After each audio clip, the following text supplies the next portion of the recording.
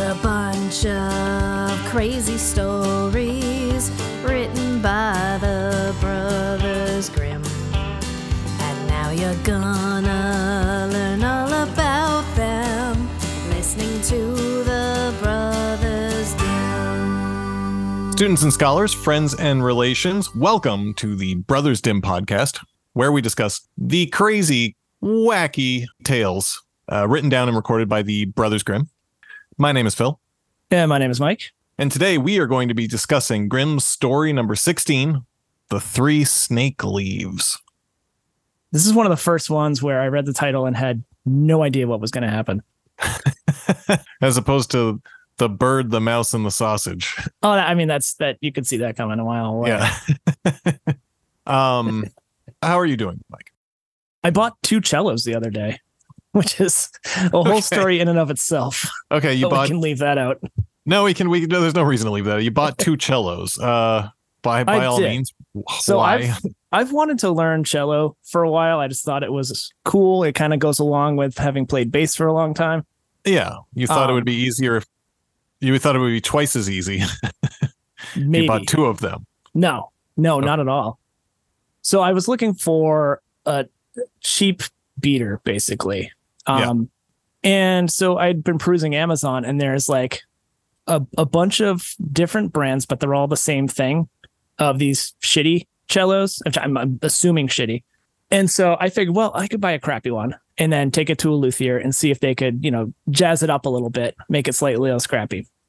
Talk to a local luthier. He's like, yeah, no, that's totally a thing. That's not a waste of time or money. Mm-hmm. So I pulled the trigger. And then the next morning saw what I really had wanted, which was, it's a brand called Cecilio. It's like a standard like student cello. This is a 4/4 used as a guy just upgrading.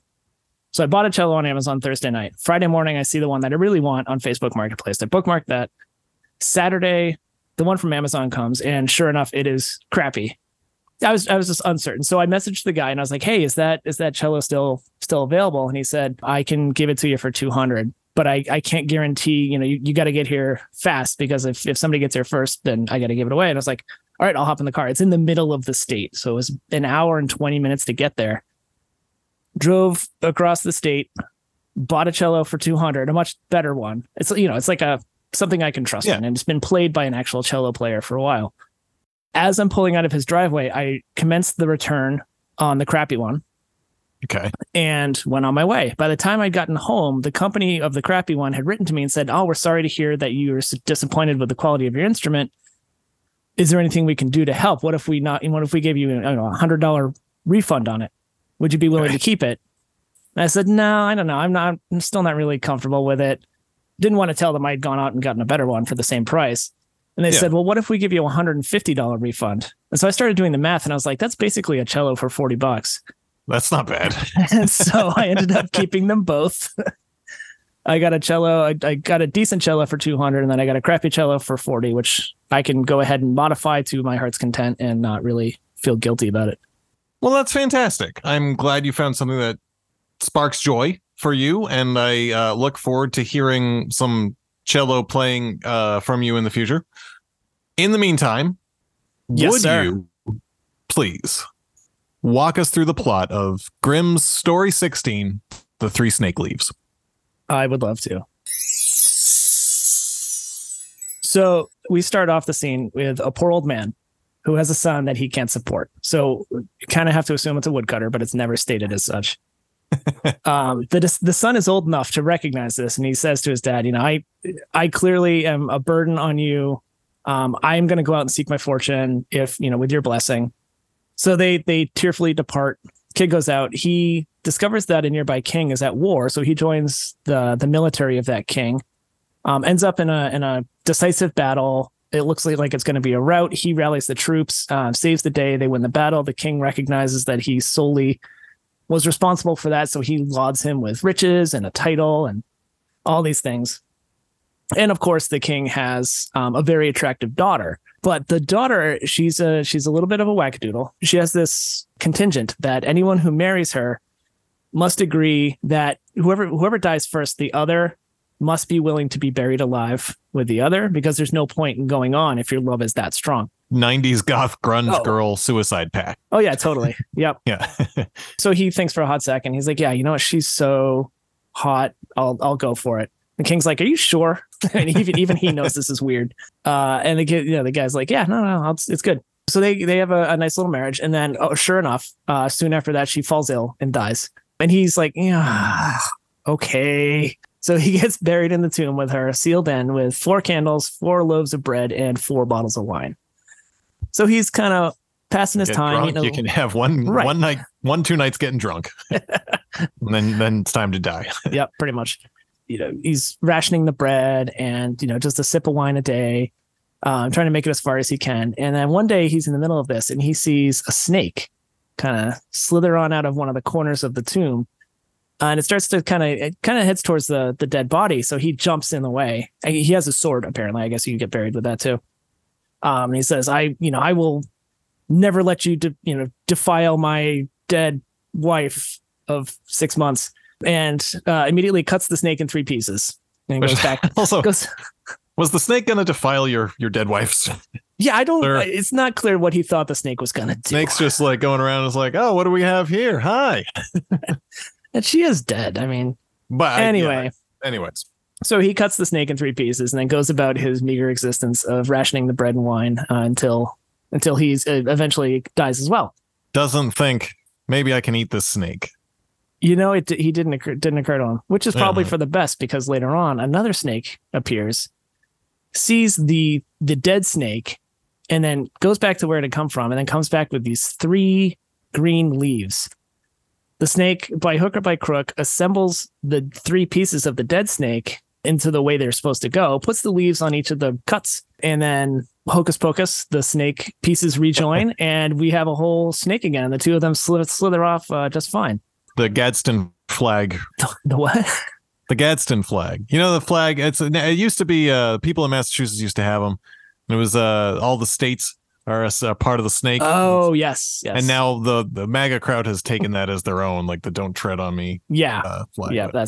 I know what that means when I see it at this point. Yeah. Okay, so the snake is back together. Yeah, snake is back together. The 2 snakes slither off, happy as can be, and the guy looks at the leaves on the ground and thinks, "Huh."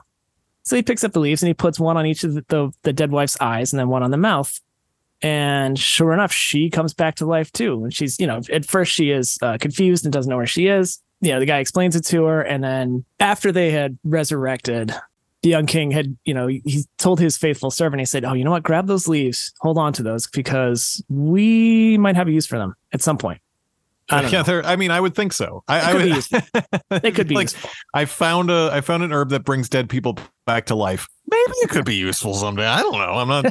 I don't know that it would be, but right. I mean, this one miracle, the greatest miracle in the history of the world. I mean, we don't need to go find more. We should probably keep them. We should probably just keep them in a drawer somewhere. Yeah, probably. Just keep them on your purse. After she regains her strength, they go and bang on the door. The king lets them out. Everybody's happy. It's wonderful. Except she seems to have lost her love for him. And so much so that on a voyage not much longer, they were going to go visit his old father. She falls in with the skipper. She just thinks he is the cutest piece cutest piece of meat. And in the extent of the journey, they wait until the young king falls asleep and then pick him up by the head and feet and throw him overboard. So they've dispatched of him. Meanwhile, the faithful servant witnesses this whole murder and steals away in a little dinghy. He goes and fishes the body out of the ocean, uses the leaves to bring the young king back to life. And they book ass back for the mainland to get there ahead of the boat. And they do. So they run in and they explain to the king what happened. And he's like, I don't want to believe this, but if this is true, she should be home soon and we'll see what she says. So they go off and hide in the wings. And sure enough, the princess comes home alone with a forlorn look on her face. And the king says, oh, my darling, what's the matter? Why are you alone? She says, oh, my wonderful husband fell ill on the voyage and he perished. And this young skipper was, he managed to save me. If not for him, I would have been lost as well. He can back me up on this. And the king goes, I bring the dead back to life, and brings out the dead husband alive. She's like, oh crap, falls on her knees begging for mercy. And the king is like, there's no mercy for you. And so sets her adrift with the skipper in a ship full of holes, which soon sinks beneath the waves to a watery grave. The end. My liege, please, father, show mercy. No. Nope. Nope. Actually, what he says is pretty good. He says, there is no mercy. He was ready to die with you and restored you to life again, but you have murdered him in his sleep and shall receive the reward that you deserve. There's something to that. I'll gonna get to in a little bit when we get to the notes section. Yeah, there is some nice little bits of language in here. When it's describing when she's on the ship and, we realize that she's fallen out of love with the young king. The phrase is conceived a wicked inclination for the skipper, which I thought was just juicy as hell. I like that too. And I think that was the line I had written down for what made me laugh first. It was just a weird turn of phrase. I also liked it was just a skipper, not the captain. No, I admit, not I even the probably first should have mate. looked this up. I don't know. Yeah. And Gilligan. I don't know the difference between a skipper and a captain. I'm guessing I have no idea. It's something similar. We could probably. I think if it's a big enough boat, there's a captain and then a skipper. On a small boat, maybe it's just the skipper. Just the skipper. Know. I'm guessing this was a decently sized boat if it had a dinghy, though. Yeah. I'm going to see how many times I can say dinghy in this recording as well. Do you have? I have a couple of morals that it could be. The best I could come up with is keep your promises and you will be rewarded. This guy is pretty. I mean, this guy is pretty spotless. He saves his father by going out to seek his fortune so his father can afford to eat. He saves the army in the war. He decides to marry this woman anyway, despite the fact that she's a lunatic. Yeah. Brings her back to life. He's going to go visit his old dad when he gets murdered. Yeah, no, unless they had him have the king spare the princess in the end, like that would have been the coup de grace, but I don't blame him for just kind of standing by and be like, yeah, you know what, screw it. I went a different route. Okay. I think there's a little bit of the maybe keep your promises, although I don't know that he was really rewarded. I mean, he was rewarded. He was alive at the end of it, but he lost his wife. He got to see his wife just drown. Even well, the wife had cheated on murdered him. Well, yeah, but still, it's. I mean, that's not. There's some complicated feelings that you would have. Yes, at the end of that, you'd have a little PTSD. I think don't fiddle with the dead. You just leave them alone. Yeah, and then don't make any suicide pacts with the gothic grunge girls you meet. I don't care how hot they are. You just don't make suicide pacts with any crazy women. Speaking of teenage dirtbaggery, it's kind of a miracle that we made it. Given crazy goth girl suicide pacts and all that. There were a lot of there. I don't know about you, but I was pretty dumb. I was dumb. If we're gonna hop into a tales of teenage dirtbaggery, I certainly dated women that were very bad for me. Yeah. No one that did suicide pacts though. No, I don't recall ever hearing about that from any of our friends. I think we mostly all made it out. I mean, except for the all folks made that without committing suicide. That was never still on the in the table. valley. I'm way too awesome to want to do anything like that. But I definitely I got out without any major real permanent damage to myself. Certainly, just crabs. Yeah. That one's easy. Just shave them off. I have a movie pitch, or we can talk about the notes. My notes are a movie pitch. Which do you think you would like to? I think notes will probably be short. We can do that, and then I don't have a lot. I don't have a lot either. I guess there's two sort of themes that kind of go along with the Arn Thompson part. So it's Arn Thompson type 612, right? Which is just the three snake leaves. This is the only one sort of its type. It's a second edition story. Kind of uncertain origins, but more or less it's this story, whenever it's retold, it's the same beats. It's the guy meets this woman, she's crazy, they get buried together, blah, blah, blah.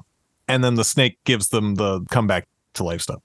So the themes kind of I noticed really were the, I guess, betrayal, which that one feels very Catholic to me. We were talking about her going off with the skipper, right? Yeah. And very Catholic in that it's kind of a parable that if I die, I mean, you should die too, but more to the point of it, if I die, our vows are forever. So you should not remarry, because I think remarriage in Grimm's is a dicey.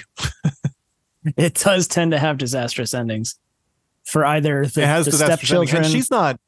And it's almost like a divorce because both parties are still alive, and the woman cheated on the husband and killed her, or killed her husband, right? So, I mean, that's matricide. Matricide? That's mother. I thought that was just mother. No, or mariticide.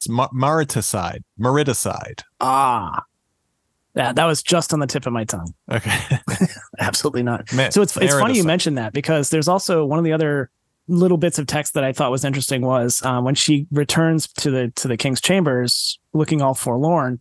It's described as the godless woman appeared before her father. I mean, there's definitely judgment in the storytelling, but godless in specific. I mean, there's not a lot of, at least Christianity in these. There's not a lot of overtones besides the obvious, Our Lady's Child and things like that. So I think that the adjective godless is definitely kind of a flag there. I thought so too. That kicked into my brain too, and that's why I kind of thought if we're looking deeper into this, what actually happened, and what happened is she cheated on her husband and killed him, and then got killed by even her own father. Her own father was like, "Well, nope, you broke your vows. The vows you should be forever. Remarriage is bad in certain ways, and so we're gonna ruin a boat by filling it with holes." Your demand was crazy enough to begin with. You already had a strike against you.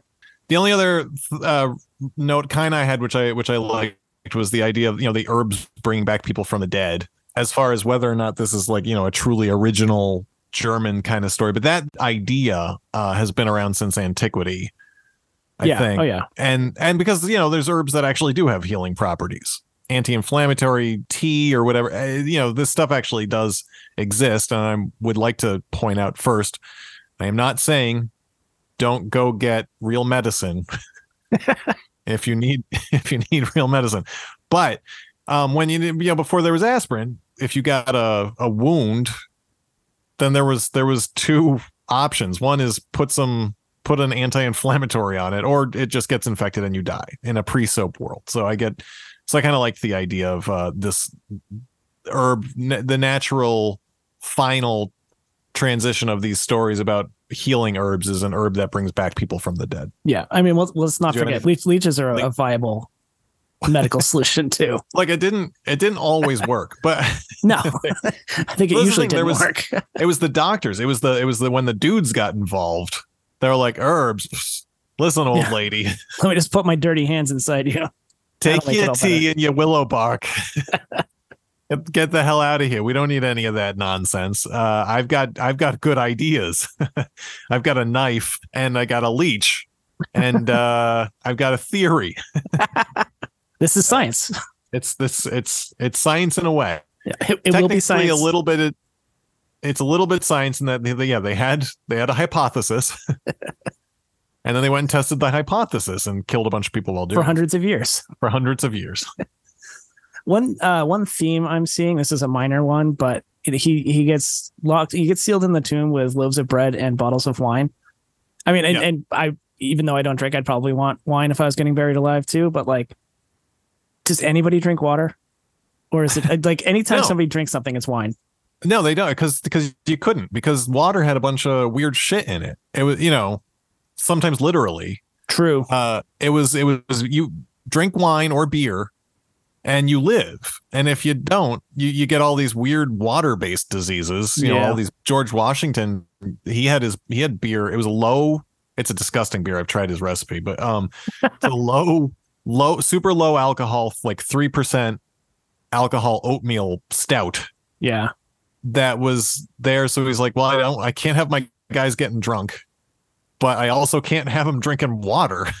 Yeah, I think that is something I was aware of, is that in these days when, it was beer with or ale with breakfast, wine with lunch, it was typically a very low potency. Yeah, it was session ale. Crushable breakfast ale.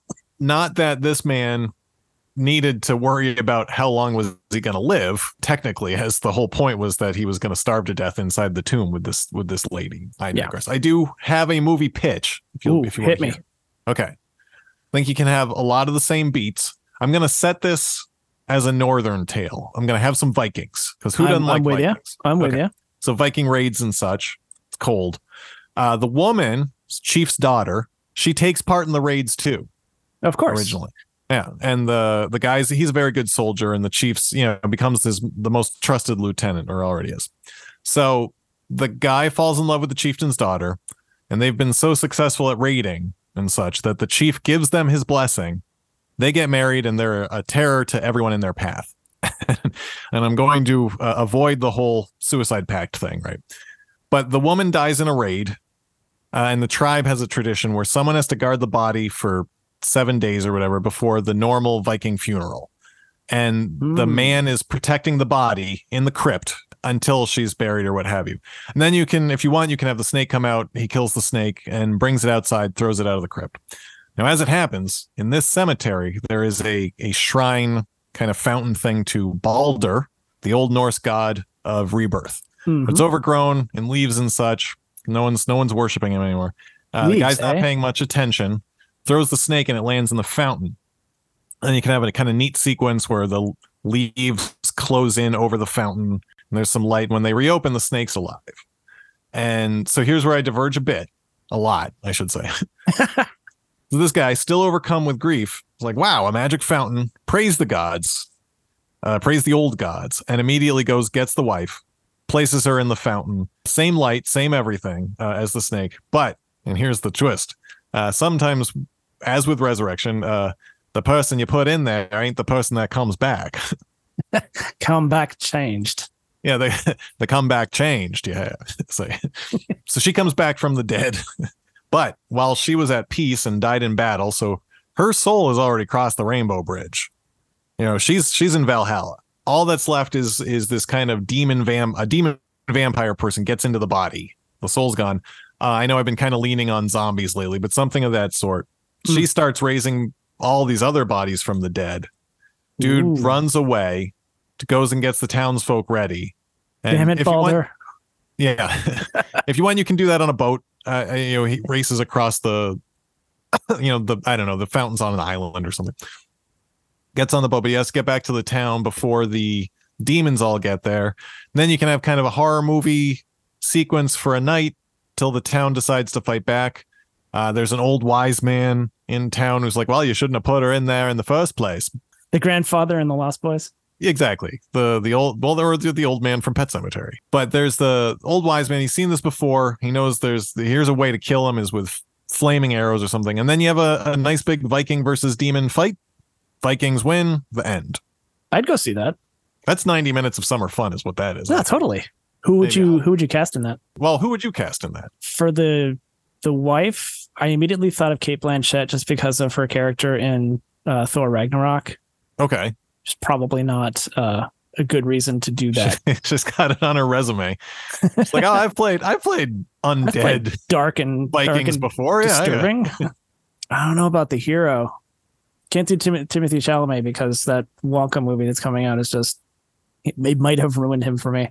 Oh, well, I think we'll see how Dune 2 plays out. Also, he's not very Viking looking. He's not very Viking like. He's a bit of a skinny boy. So you want someone kind of big, but youngish, I guess.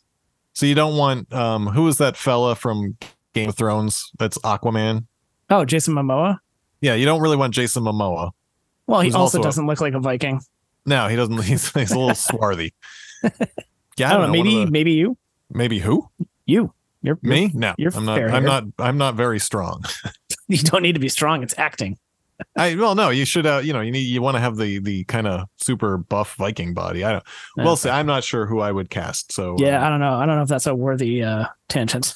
Yeah, well, it might not be. We'll see, and I'll maybe think about some of these things. That is all I have, though. This story has made me want to start keeping a log of all the creative capital punishments that happen in the last couple sentences. Because we have, the barrel with snakes and boiling oil. Again, like why do you need snakes in the first place? Yeah. Fit it into a barrel full of nails and roll down a hill. Yeah. But I should probably start logging these. I think you should. I would be very interested in that. You can make a nice little web page Just a very silly Web 1.0 page of here's how everyone died in Grimm's. The body count. And yeah, and you can, like died via barrel and what sort of barrel it was. Was it we full can of have acid and tags. snakes? Was it full of lava or nails? For now, we can leave things. This has been story number 16, The Three Snake Leaves. My name's been Phil. And my name has been Mike. Sleep tight, and we will talk to you next time.